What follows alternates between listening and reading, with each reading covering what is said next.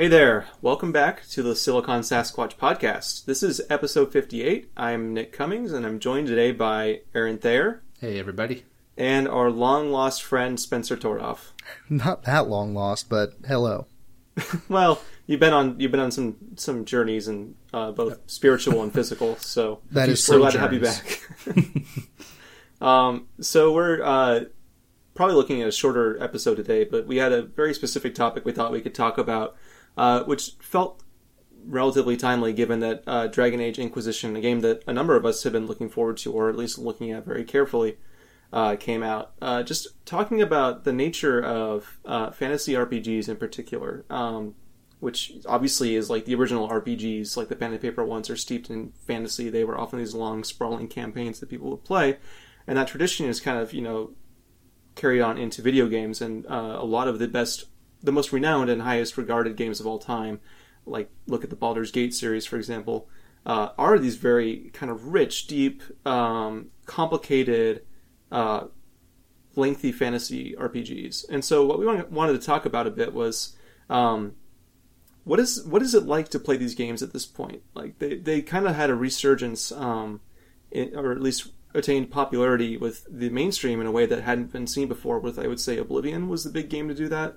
Mm-hmm. Elder Scrolls 4, and then Skyrim just rode the coattails of the game's success into just everybody's house, on like a Viking would.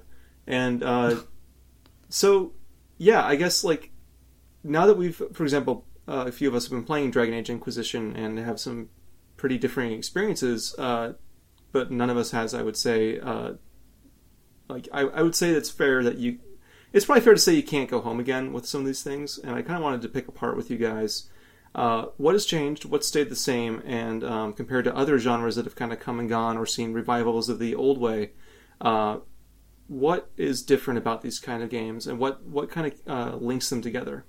I'll start just by saying, to frame my perspective, and I think the rest of us here might agree with this, and because I'm really curious to hear what Spencer has to say. So for framing this, I don't want it to just be perceived as, we're coming from a perspective that we're older now, we're closer to our 30s as of the three of us on this recording. Perilously close. Yeah, perilously really close. The razor's edge, and we're just getting older, we have more responsibilities and time, whether or not that's true, and we just can't play these games. Like, not three older dudes just can't play them, so we don't like them. But we were talking about this before we started recording. It's, to me, seeing a trend in these games that aren't fantasy RPGs, ones like Assassin's Creed Unity, that whole series really, lately, Far Cry, Grand Theft Auto 5, and a few others, are all open world, adding layer upon layer of RPG-like things and progression gating to get players to spend more time in that world, to then hopefully, from a business side, reduce the chance of them trading the game in earlier, to hopefully have them buy a season pass. This is what I assume is the reason why. So, point of that being, I'm seeing this as a larger trend of the industry, and all of these classic RPG elements are becoming more and more rolled into games. And lastly, it's really come up just looking at Madden, the latest Madden. There's a coworker I have that showed me the game at work the other day, and it is basically an RPG game. Like, you do missions for stats, and there's a whole sub-management game in there now. You can just play one role as, I want to be the quarterback and I want to get my stats up, and just do that through a separate mode. Like, you are literally playing a pen and paper RPG in Madden, the latest one. So all of these RPG things exist in every type of genre. So it's not just us not having the time to play these games. That's just what I wanted to say to start. So you roll a d20 to see if you get a face mask violation? Yeah, and then you have crippling brain injuries and you can't play anymore. So. Isn't that what fantasy football is already? Is just D&D about football? But when you say that to people who play it, they just try to ignore you and call you a nerd. So yeah, it's like, instead of saying I put on my robe and wizard hat, it's helmet and shoulder pads. Now we sound like we're victimized. And in total fairness to those people, ignoring me and calling me a nerd is pretty much a reaction I get all the time. Par for the course, so, yeah. not really out of the way.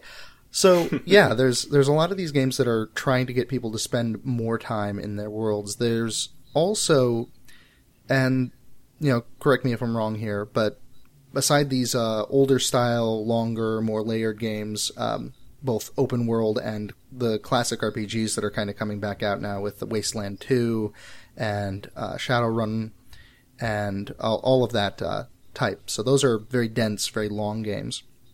And then by contrast, you have the kind of the AAA vanguard of titles like Call of Duty, Titanfall, I believe, falls into that category.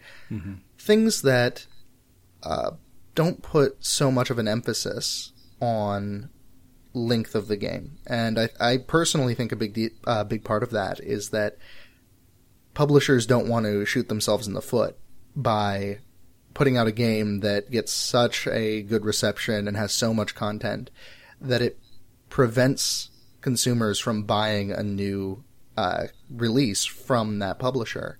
Mm-hmm. Back in the day, and I made this conversation before we started this comparison before we started recording, Star Trek Elite Force was panned for having a 7-hour campaign. And it was like, what the hell? This should have been a lot longer. It doesn't seem like a good value.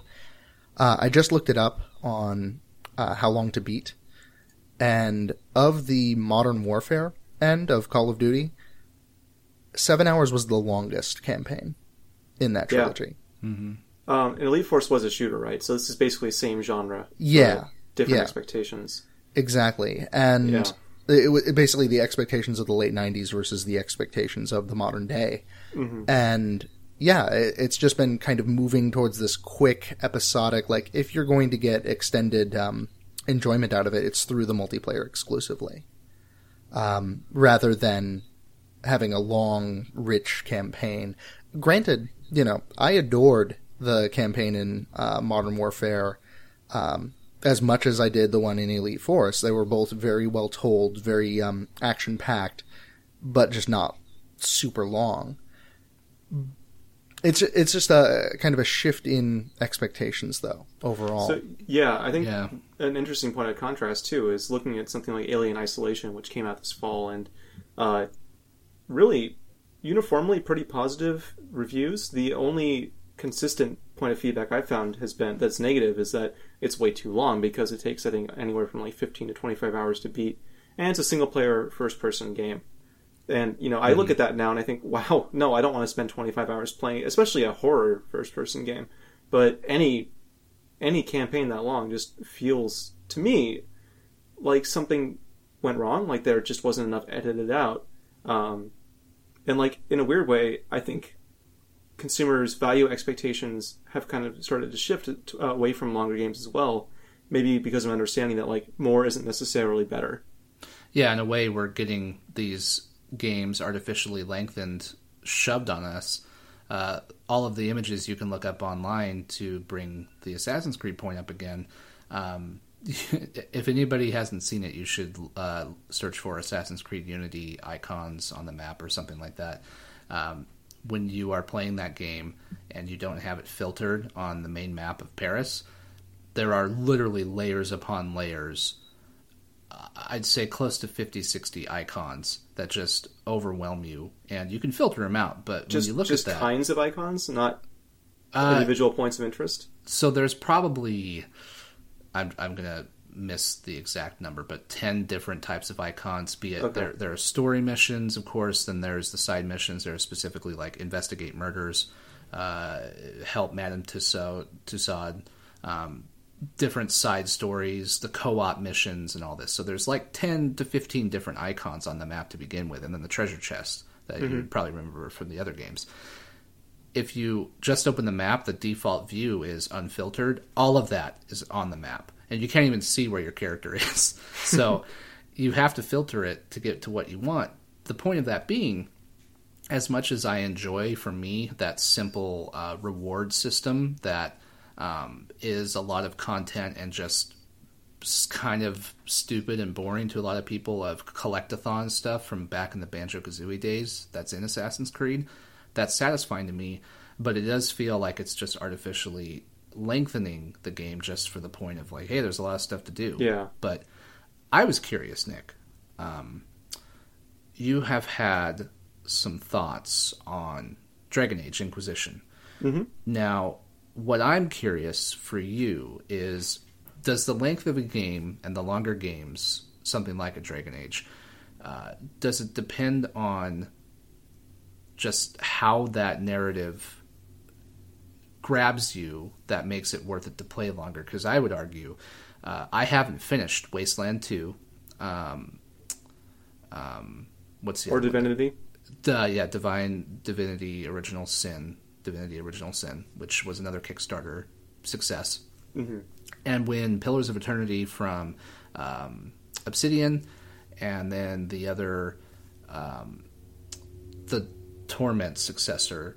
The Planescape Torment spiritual Yes. successor, yeah. When those come out, I backed them, but I don't know if I will finish them. So those 4 specific computer RPG classic revamps, they're great, but I'm playing a game that just is so, in many ways, archaic that Yeah. it doesn't hold my attention. But with Dragon Age, and maybe you have a different experience, the way that the narrative unfolds and the characters and the modern BioWare stuff they put in there makes it, for me, a worthy investment of that, like 50, 100 hours. But I don't know how you feel about it. I mean, so there's a lot to unpack here. Because on the one hand, you're talking about RPGs that not only are long and involved like their forebears, but they were actually modeled on very specific games that came a long time ago. Like the Fallout series began in 1996, 1998, somewhere around there, and the Wasteland inspired that originally. So Wasteland 2 was really like a callback to that very specific isometric style of game with like the turn-based everything, and so on that level, like mechanically and content-wise, those games are playing it very close to their sources of inspiration. Mm-hmm. But then you have something like Dragon Age Inquisition, which, just to set the stage, this is the 3rd game in the series that's had its ups and downs. Dragon Age 2 was widely regarded as kind of a step back for a lot of people, despite the fact that a lot of the changes, like to make the combat move more quickly and require less pausing, everything was kind of done to bring in, I guess, theoretically a bigger audience, and that never really got into Dragon Age Origins, which I think is more an issue with the fact that the console versions of that game were garbage, and the PC version, maybe not the best RPG ever made. At the time, I thought it was pretty fantastic, but I was also approaching that specific game, Dragon Age Origins, as someone who had never gotten into Baldur's Gate, as someone who had played a lot of Planescape, but liked that more because of the story and the bizarre world and the freedom that it allowed you than really THACO and D&D 2nd edition rules. I'm not really huge on that stuff. Mm-hmm. So with Inquisition, I thought that there was some great world building in the original game. I loved, but what really got me the most was the way the narrative never shied away from giving you complex, loaded questions and decisions to make about a world that is pretty messed up, but also very well thought out and full of conflicts and debates that reflect our own world very closely. And that was my favorite part, and seeing how the different characters were written so intelligently to interweave with these different conflicts, and the way that you as your player character had to kind of navigate both these world issues that affected the overall outcome of your campaign, as well as like the sentiment and the kind of compatibility of your teammates at the same time. So for me, the world was kind of secondary. The combat was interesting, but not my favorite part. It was the way that the characters developed in tandem with a world that was in a very interesting state of chaos that really did it for me.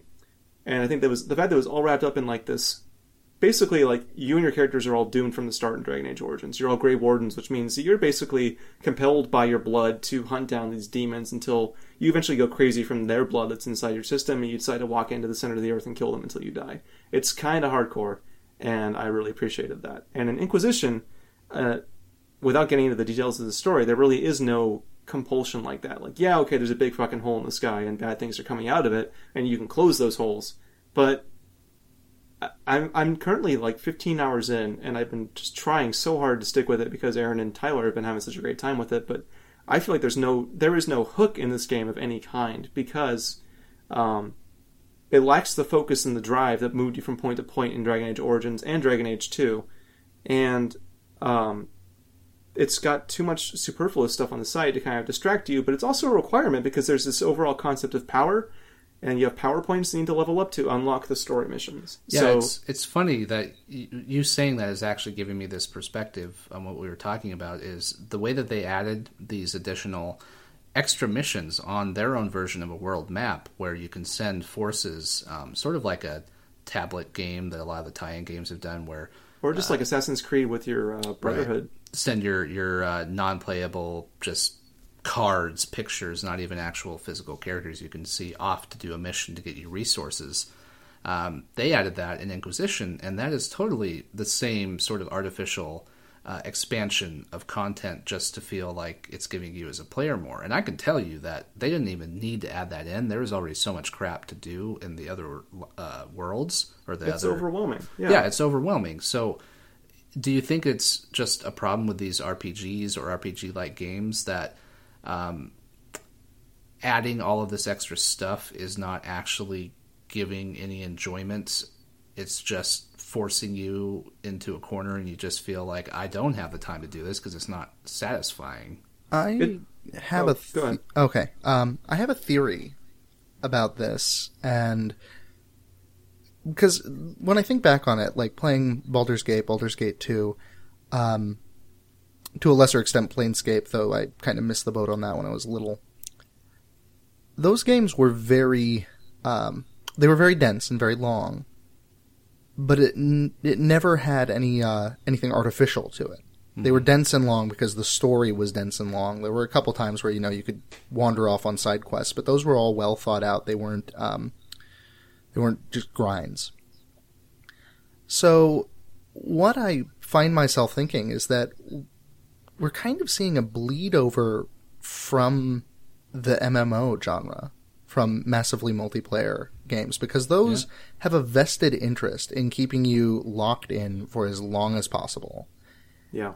And so as a result, like, sure, there might be some story elements there, something cool going on, but ultimately they will resort to really kind of awful things to keep you playing. Like, things like World of Warcraft have you go and kill 20 of this thing, or kill these things until you have 5 of this item. It's grind out.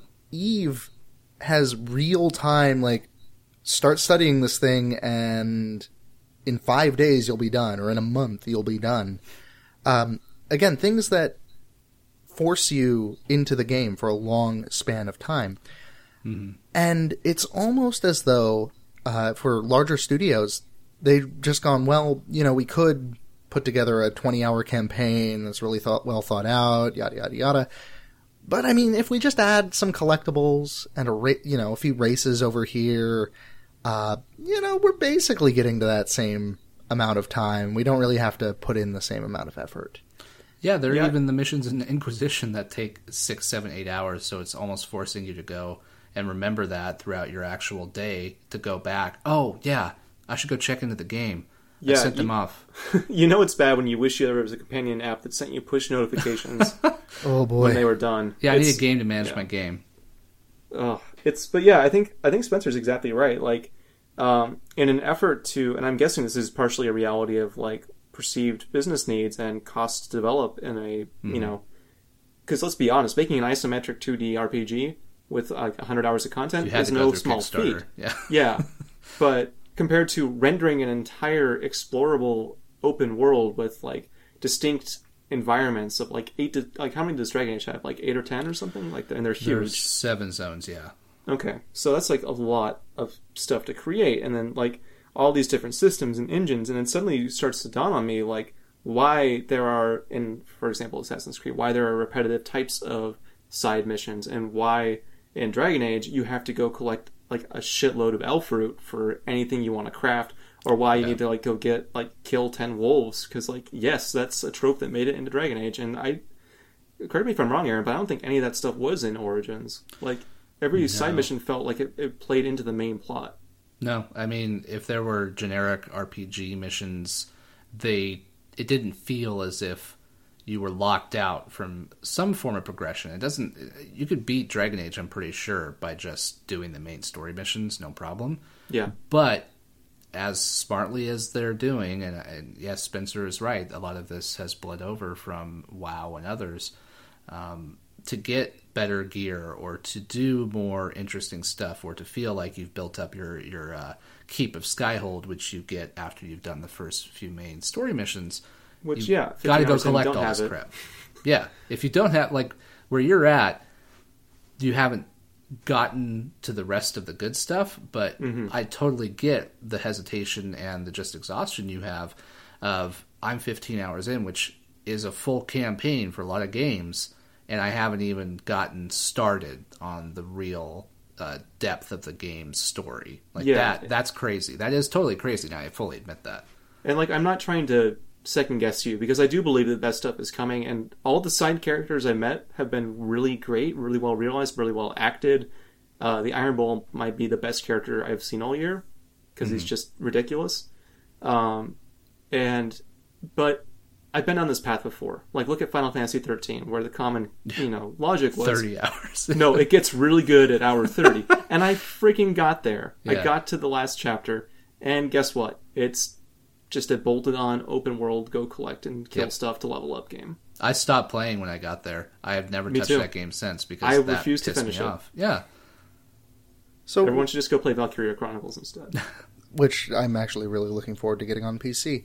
But what it's kind of coming down to is, if we're in an era where we're not going to have as many of those classic old RPGs, I'll take 1,000 really well thought out, really enjoyable 7-hour campaigns over, any number of the really sawdust filled, kind of fake extended type of content. At the same time, I am very happy about the resurgence of old school RPGs, if only because when I'm retired, I will have a lot of them to play through, and that'll be really nice. Yeah. And on your brain implants. Yeah. No, I'm just gonna have an original PC, and my kids or nephew or whatever will be like, this? Well, why don't you just plug it into your head? And I'm like, no, you don't understand. You make a good point, and I feel I've absolutely fallen victim to these developers and these marketing needs to, as you called it, add sawdust to these games and just fill them up in kind of a hollow sense. I am that completionist person. Though I don't have as high a gamer score as Nick, at one time I was like determined to kind of beat him. I never told him that. Like I wanted to get more gamer score than you. But I was also really into like completing games and doing all the achievements, and part of me is still like that, and that's why I still will go and hunt down these stupid feathers or whatever in Assassin's Creed, because I got those. Yeah, or like the orbs in Crackdown, or the shards in Infamous. Like that stuff, the collectathons, I know what they're doing. I'm not unaware of it, but it just scratches an itch. Like I'll put on a podcast and do that if I have some time to kill. Doesn't it just sort of weigh on you after a while? Well, that's I was playing absolutely. Black Flag, and I was just like, okay, I can do this. I'll just put on a podcast like I used to, and go explore all the islands and conquer all the. And then, like after about an hour of that, I was like, no, I'd actually rather like pound a nail through my face. Yeah. See, I can only ever do that with really, truly mindless stuff. So, for example, if I relapse and start playing WoW, if I'm grinding, or if I'm in Minecraft building something, not even building something, harvesting raw materials. Like, stuff that I am barely even engaged with are the only things that I can focus on something else like that. Mm-hmm. I'm like that too now. Like, it has to be that level. I'm still like mindlessness. I'm still not there, since I've said this to both of you. I don't know if I've said it on a podcast before, but with Minecraft, I feel too unrestricted, so that's where I lose interest. Like, there's too much freedom. I want to have some structure, so even if it's collecting an item that would make me want to put a nail through my eye, it's at least, in the result is I get this really cool piece of gear or an achievement. So that gating and that progression has definitely worked on me, and it still does, even though I am losing my patience. So having a strong campaign, which despite me not really getting jazzed about the Advanced Warfare campaign this year, for example, like it knew what it was doing. It didn't fuck around, and it got you through that story without a hesitation, without a beat, missing a beat. It got it done, and that was nice to have a little bit of a palate cleanser, even though, ironically, they have some RPG elements in there with your soldier specialization. So, yeah. But yeah, like, that is absolutely the antithesis of something like Dragon Age, Assassin's Creed, even the computer RPG Kickstarter successes. Sure. So, and just the risk of being called out here, I did, about 2 weeks ago, 100% Infamous Second Son. I collected everything. I don't know what happened to me. I just put on a podcast and it was done. So see, so there's still an element there. I'm still susceptible to it. Do you think it's the world that makes the difference? Like, you like that narrative and you were engaged with that world more than Dragon Age, so you didn't really care about doing it, or just it caught you in a mood? I liked the game. Like, the story caught me by surprise. I think it's by far my favorite Infamous game. Yeah. One of the better games I've actually played this year, which really surprised me. And also, it was attainable. Like, there just isn't that much to do in Infamous, and that to me made you it could feel see like, the light at the end of the tunnel. Yeah, it's like, I'm already here, I might as well. You know, that kind of mentality. Mm-hmm. For me, and just because I'm being forced to think about it now, I never like Sawdust. I have never enjoyed that type of content. What it comes down to, when I think about it right now, is I either want a nice, cohesive, tight story, or I want something that's sandboxy, but that can stand on the merit of its mechanics more than any added content. Like, Far Cry 3, fuck the story of Far Cry 3. Like, I could not give a single shit about Brosif, white guy, and his Brody. quest to become the Brody. king of murderers. But That's actually a very good synopsis. but at the same time, You should update the Wikipedia. but at the same time, that game was so much fun to just play that it was excellent. Right. Or Just Cause or something. Or like Just that. Cause or anything of that nature. So, I don't know. Debs, stop adding Sawdust, I guess, is really what I end up thinking. Yeah, don't be afraid to focus on what makes your game like special and important and worth playing. And I'd rather play the Dragon Age dating sim than the farming for resource. How to Full element. Boyfriend with Dragons. I would totally play that. I'm not even kidding. Yeah, me too. And like, one last thing I wanted to kind of run by you guys is that, we talked about, is it just that these games are too long or they have too long and winding of stories? I am currently, as a sort of comfort food thing, like for an hour before I go to bed, I've been playing through Virtue's Last Reward again on my Vita, which, as you know, is like a 30-hour visual novel. Like, you solve a few puzzles here and there, but it's really just like a crap load of text.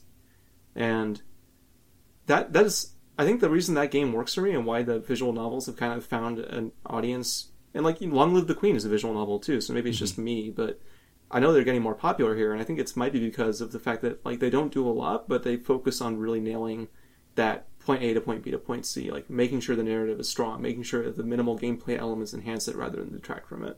And I think it's just too hard to orchestrate chaos when you have, or orchestrate something out of chaos when you have so much going on. And like, that's been, I think, why Bethesda games have been very hit or miss for me, because those worlds are so open and complicated, and it's very easy to get sidetracked, which is either great if you have a lot of time to kill, or terrible if you're like, I want to see what makes this game unique. Yeah, I think you're right, and I'm glad that there's more of a niche for the visual novels. I haven't played one myself, so I could see being interested in that. Because the best parts of all the games I think about that I've enjoyed, not just this year, but recently, in recent memory, I have never really been someone who's focused on the mechanics. Like, I don't look at games, and this is something that came up during the game development course I took earlier this summer. The mechanics are like the core for a developing game designer. Like, what is your core mechanic? How do you have the interaction with the player, with the world, or something? So is it jumping? Is it whatever it is? That has never interested me because for games, like I get it. There's a shooter, you shoot stuff. There's a platformer, you jump on platforms. There's whatever it is. I get it. What is the game doing from a story perspective, from a narrative, from a immersion sense that is unique, that is interesting, that is engaging? So short of a game for me like Skyrim, which I, as you guys know, put a lot of time into just because for whatever that world did well for me, it made me connect with it and I wanted to stay in it even though the story was really absent. Like there's not a lot of story there.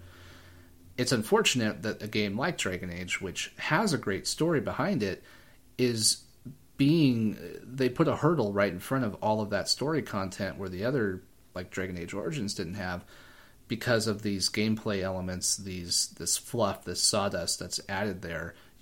Some people, like Nick, maybe you never actually go and experience the rest of it until far down the road. You enjoy it, but that's on them to delay a player's enjoyment because of all this artificial stuff. So it's good that there are games like these visual novels that you can just enjoy a narrative, a story, and a development of characters, because that's the whole point. It's not about forcing you to stay in this world because they think they have to. Yeah. One other thing to note, I added up the time I spent playing Gone Home, The Walking Dead Season 2, and Broken Age, and I enjoyed 2.5 complete great stories with rich casts of characters and interesting developments, and the same amount of time it's taken me to grind my way to the first real relevant mission in Dragon Age Inquisition. Mm-hmm. Maybe it'll pay off more in the end. I think that's worth considering. I don't know. It seems kind of like a no-brainer to me. Yeah. Time is money, gentlemen. And speaking of which, we are running out of time. So, any last thoughts before I wrap this up? You should keep trying in Dragon Age. I know, but after, give me some time. I got other stuff to play. Okay. I'll say Baldur's Gate is still very, very long, but makes an excellent platform for playing a D&D game these days. So, 6 of one, half dozen of the other. Good to know. All right, Aaron, thanks for joining me. Spencer, good to have you back. You want to quickly mention where you guys are available on the Intertron? Spencer. I am at Spencer Tordoff on Twitter. I've got a couple articles and at least one other episode of Player Accounts coming up this year, though that's going to be based on when I can work on them due to other stuff going on for me. But before the end of the year anyway. So don't get your hopes up, everybody. No, as long as you're not really wanting something before January 1st, then... Or no, after. Whatever. I don't know. It's fine. I can be found on Twitter at Aaron Thayer, and as usual, I'm doing most of the stuff on the back end of the site, so you only usually see me on podcasts and backlogs. But we are getting started this upcoming weekend, which as of this recording, we're recording on a Wednesday.